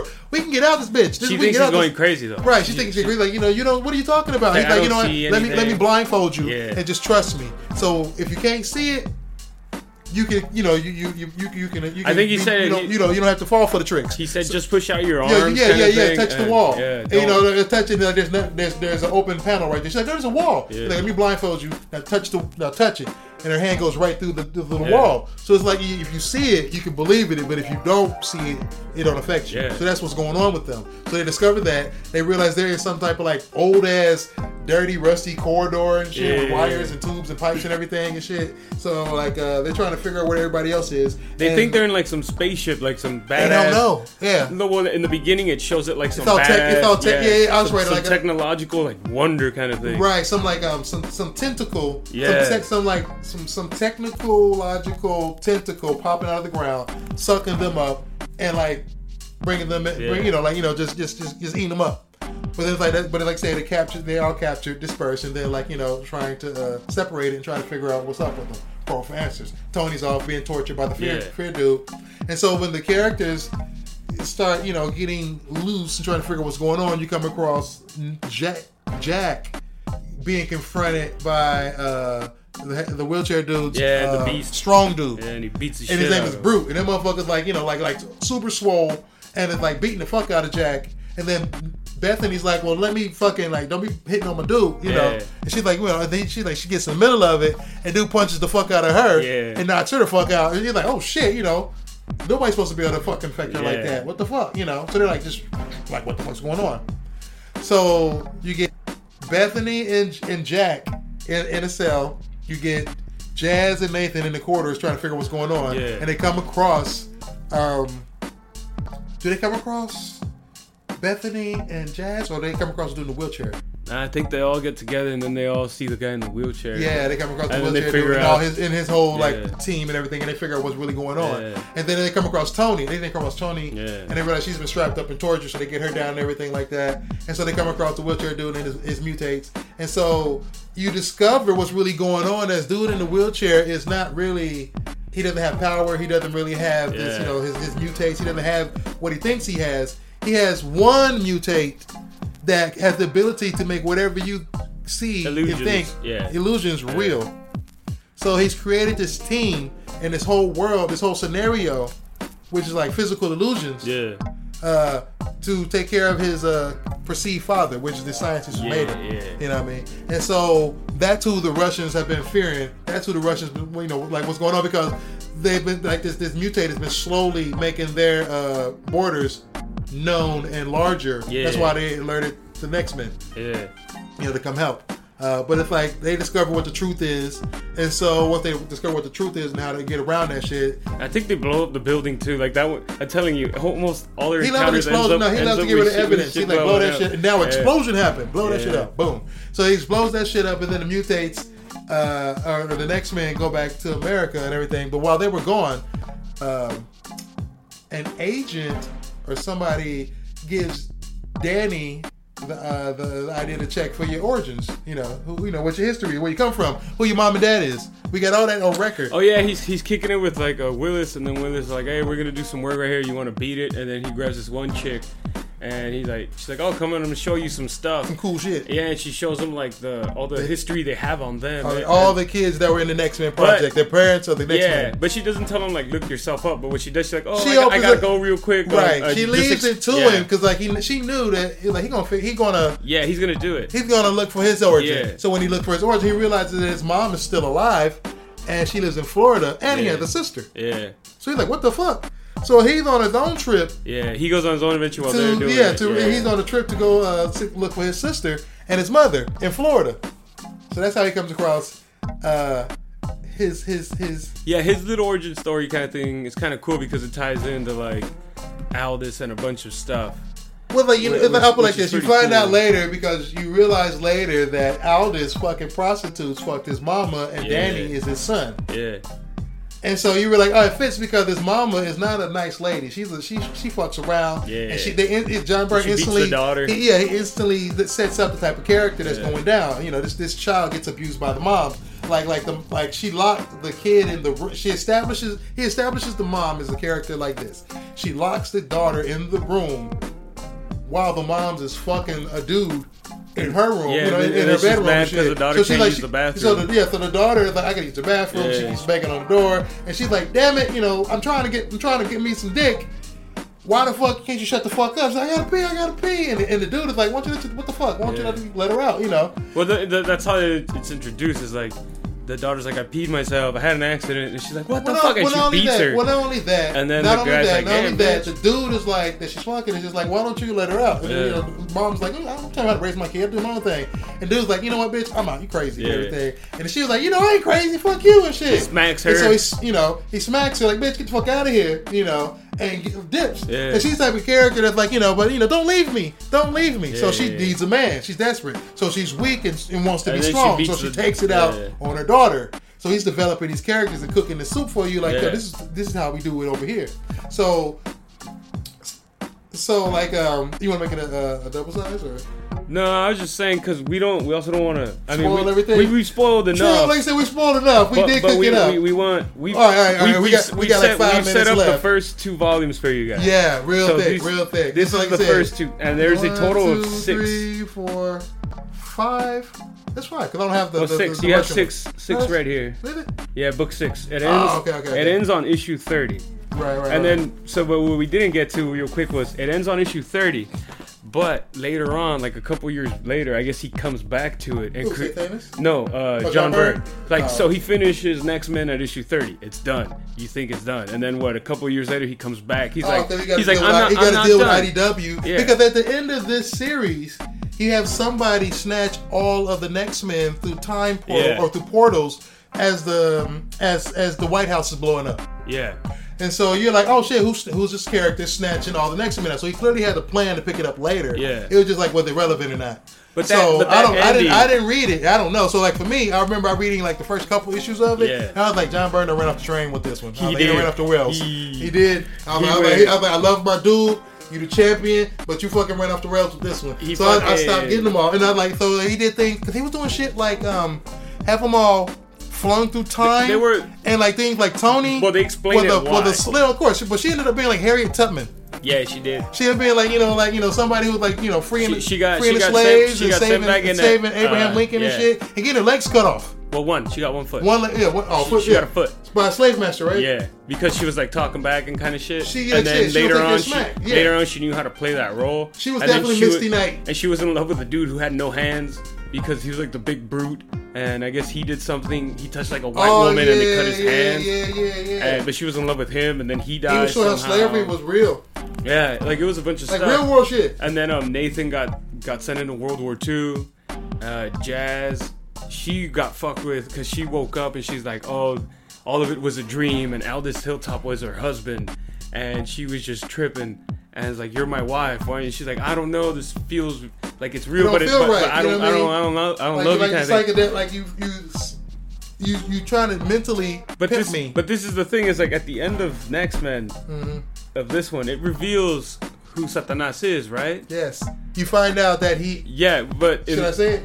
I don't know. I'm like, well, like I said, I want to tell the whole damn thing, but I want motherfuckers to go get the shit. Yeah. But part of the loop that makes it so cool is that you find out that Satanas is actually Hilltop. Yeah. You know what I mean? So he came back. That's why he's been living so long. So it's like Satanas, you find out that he, when he fucked Jazz. Yeah. That's how he gets infected with the next man with the mutate virus, and that's how it spreads sexually. So it's like he fucks Jazz, she gets pregnant, not get pregnant, but he gets infected and becomes Satanas, and it like absorbs energy to survive. Yeah. So that's why he's been alive so damn long to 2112. You know what I mean? Because he's like, I've been alive this long because I've seen this shit play out, and that's how he knows what events are going to play out. How he knows he's going to be president for life. Yeah, he knows. But the thing is, he gets replaced. Yeah. But that's the whole thing about Mark IV. Like, we didn't even get to that. Right. Because, like, Mark IV is the thing that replaces him because... He came from the future? Yeah, he came from the future, but he's telling one group, this guy was the greatest president ever, but then he's trying to kill the president because you find out that he's taking place of that president. He's gonna replace the president. Yeah, but that's why you have the greatest president ever, because that guy ended up being some cool dude. Right, he actually was a Hilltop. But then you end up realizing that Mark IV was some crazy fucking old man kind of thing, who had like a bunch of servants that were all naked because he didn't trust any of them, and he lived in like a... He could change shape, like he could change his features. Like, yeah, did they explain Mark why? IV changed into anything he wanted because so he was actually an old dude.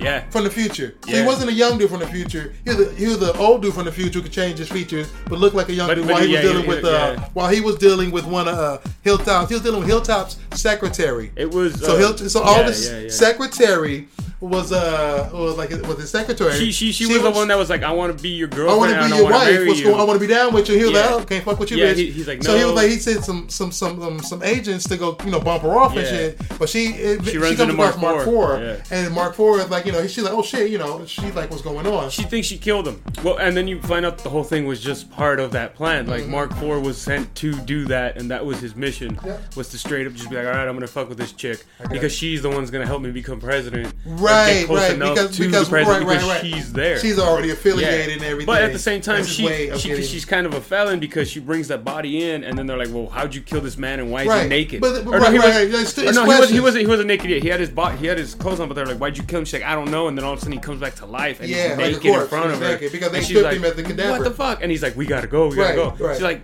"No, you're alive. We can clear my name." He's like, "No, we gotta go." Right. And then they go on an adventure, and he ends up telling her all this shit, and then eventually, I guess one of the future guys, another guy from the future comes in, and he's like, "Oh, the next men are bad. We have to stop them. They're going to kill the president." There were two time travelers. Yeah. There was Mark IV, and then there was the other guy. I forget the other guy. I forgot his name too. But it's like his mission was to come back and kill. He's the one who's responsible for the explosion. He was trying to kill. Because he knew about when they discovered Sathanis was Hilltop. Yeah. He was like, "I need to go back and kill Hilltop. Yeah. That's going to stop all this shit." So he came back to kill Hilltop. And so Mark IV came back to replace Hilltop. Yeah. You know what I mean? And be the greatest president for life. And then Hilltop, survives the White House blowing up and becomes Sathanis. Yeah. You know what I mean? And so, into the future to become the leader of the mutates and all that shit and survive that explosion, get flung back in time. He'll go with the Antarctic scientists and shit and become Sathanis all over. So the loop loops the fuck around. I was like, damn. And when I first read that shit, I was like, my mind it popped. I was like, oh shit. I was like, John Byrne, you a fucking nut. Oh my god. Damn. That's crazy. I stuck around with you till this long and I get to pay dirt and I'm like, this is amazing. That's what it's like. Real quick before we end this is like, I love this whole run. It was like, okay, it was cool. I'm like, it's kind of boring because I didn't get all the action that I thought, but I was like, this is story. It's story, and the story is great. Mm-hmm. And then the second run, I was like, no, this is how you said, dude, it's everywhere. But it explains that like Bethany it's a future version of Bethany, and she feels betrayed because they all betray her because they leave her to die. Where? It's a different Bethany. Like she ends up going crazy because they leave her to die, but they can't find her. There's like a bomb that explodes, and they couldn't find her. So Bethany just stayed underground forever and like lost oxygen, just got kind of crazy. Right. So when they found her, she didn't need oxygen. They found her way later on, and the person who found her was Danny's sister, but her sister's consciousness was in a body of somebody else. Yeah. And it just goes into just a That's loop. Crazy. And it's just a bunch of shit. And at the end of it, something happens where Bethany and Nathan just grow old and they forget, or they know about Jazz, but they leave Jazz alone, and Jazz has like a lobotomy or some kind of shit like that, and she's just like, oh, I'm finally at peace, I'm at home. Some sucker punch shit? Yeah, kind of. It was something like that. Yeah. Because at the end of it, it's like Jazz coming home and she's like happy, and she's like, I think she has a kid or something like that, it's like crazy. I said, he went off the rails with that shit. Yeah. I was just like, and I think I did probably read them all. But I tried to like block out that bad part of the X-Men because everything else was so perfect. Everything else was so dope. Even the artwork. It was when John Byrne was still like, popping on all cylinders. By the time he came back to doing the retelling of it and everything, it was like it wasn't really a need for it. It wasn't a need for it. He was just like, he's trying to get a paycheck. Yeah. Because back in the day, he was known. And the art suffered. I didn't like the art. Yeah, exactly. I did not like that art. I was like, what the fuck happened? I was like, why It went from this awesome, like, gritty realism this kind of amazing scenario to some very comic-y. Yeah, and it was like get her done scenario. Yeah. And it's just like, and it's like I still recommend reading John Byrne's Next Men and the 2112. You know, because like I said, that is stellar example of a comic book. You know, reading, but when it came to the retelling of the rest of the series, you can skip it. You can. I'll put it like this. If you want to read it, if you want closure, and you want to read it, get it. Because like I said, he did some hardcore. Like I said, the whole slave era, hardcore. I was black. I'm like, damn, what the fuck? I was like, I had to calm down. I was like, shit, it make a bro feel a certain way. I'm like, what you call my mama? You know what I mean? So, but like I said, he continues to be a strong storyteller in it, but it's just like, you know what, like I said, suffered. The story did run off the rails because like it could have ended the way it ended because it ends in a loop, how you said, and then him continuing it kind of fucks with that loop. So it kind of like, if you want to read it. If you don't. But everything else you should read. No one's forcing you, kind of thing. But if you do read Next Men, read volumes 1 through 6, read 2112. Try to check out to see if you can get the Mark IV stories. If you buy it digital, it all comes in that package. And like, what is it? I'm drawing a blank, but he has another part of the this universe. Well, I guess it's like the Fantastic Four. You were telling me, yeah. So if you like living in that 2112 world, which I did, it's a whole. So it's like in the 2112 universe, there's like a Fantastic Four. The future, group the future version of like Mutates, and it's just like he had like an introduction and telling of like, you know, who they are, what it is, and everything. So if you're completely like, you like that world, here's like more of that world, you know. And so like there's also like to say there's the Next Men story, which is like back in, you know.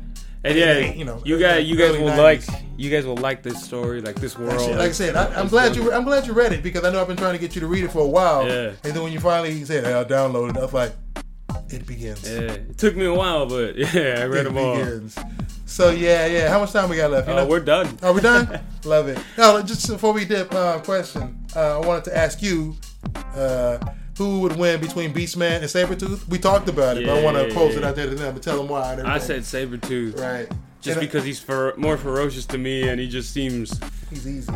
Yeah. I mean, it's a given. People are going to choose him because most people don't know, Beastman? Yeah. Well, like, Beastman is usually considered a coward acting toady to Skeletor, who's supposed to be like the epitome of evil in Masters of the Universe. So, Beastman, if you don't know, is like the ability to control all of the creatures of the land. You know, spiders, horses, deers, wolverines, lions, tigers, bears, whoever fuck. You know what I mean? He can control the animals and shit. Yeah. He got claws. He got super strength. You know what I mean? He's grizzly. He's ferocious too. It's all right. I was like, you know what? For me, it's got to be Beastman, because Sabretooth is amazing. Healing factor, ferocious like a motherfucker, really strong. Adversary to Wolverine. You know what I mean? Mutant. Yeah. No doubt. Love him.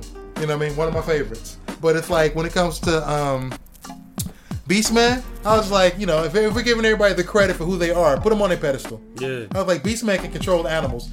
He could have the ability to dull Sabretooth's animal ferocity a little bit, enough to give him an edge. I was like, I can think that. I can believe that. You know, he's like, you know what? I'm going to mentally fuck with you to slow you the fuck down. You want to hurt me? You don't want to hurt me. You know, but that's where I'd say, like, that's when his like furiosity kicks in. But they never really showed Sabretooth having berserker rage like Wolverine.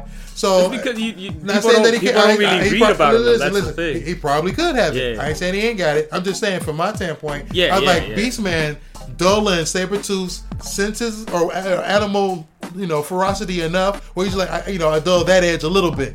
Okay, I got to leg up a little bit. Then I'm going to call in back up from like all the creatures of the Shadow Beast and all kind of fucking other creatures.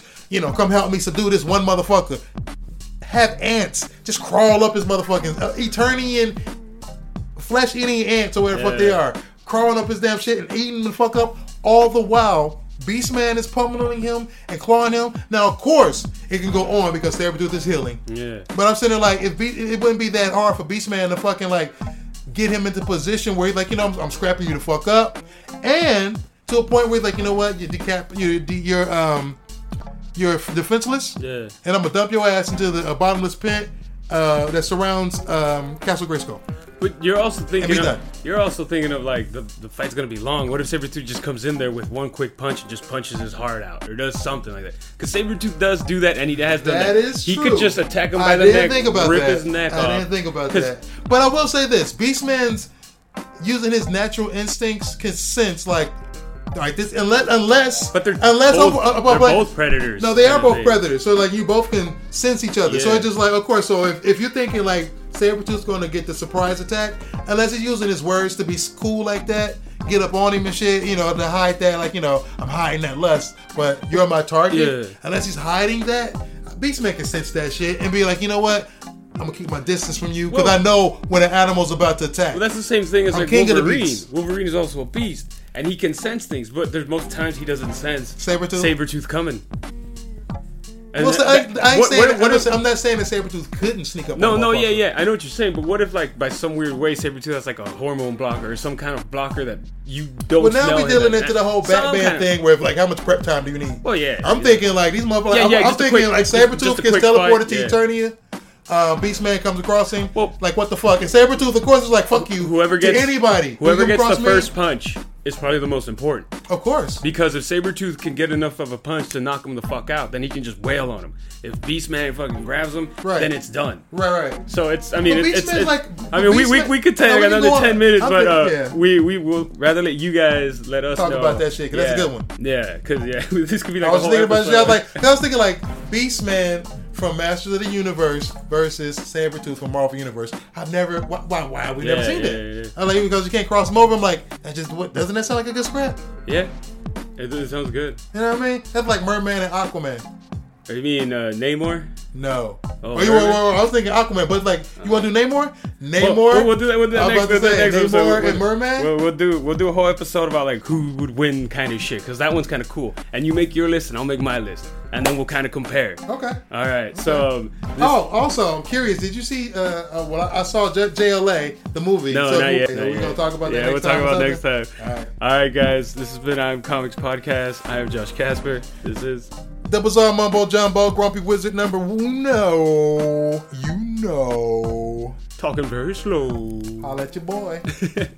Alright, guys, you guys can listen to us on SoundCloud, Google Play Music, and iTunes. You can find us on Facebook, Instagram, and Twitter. Alright, read on. Peace.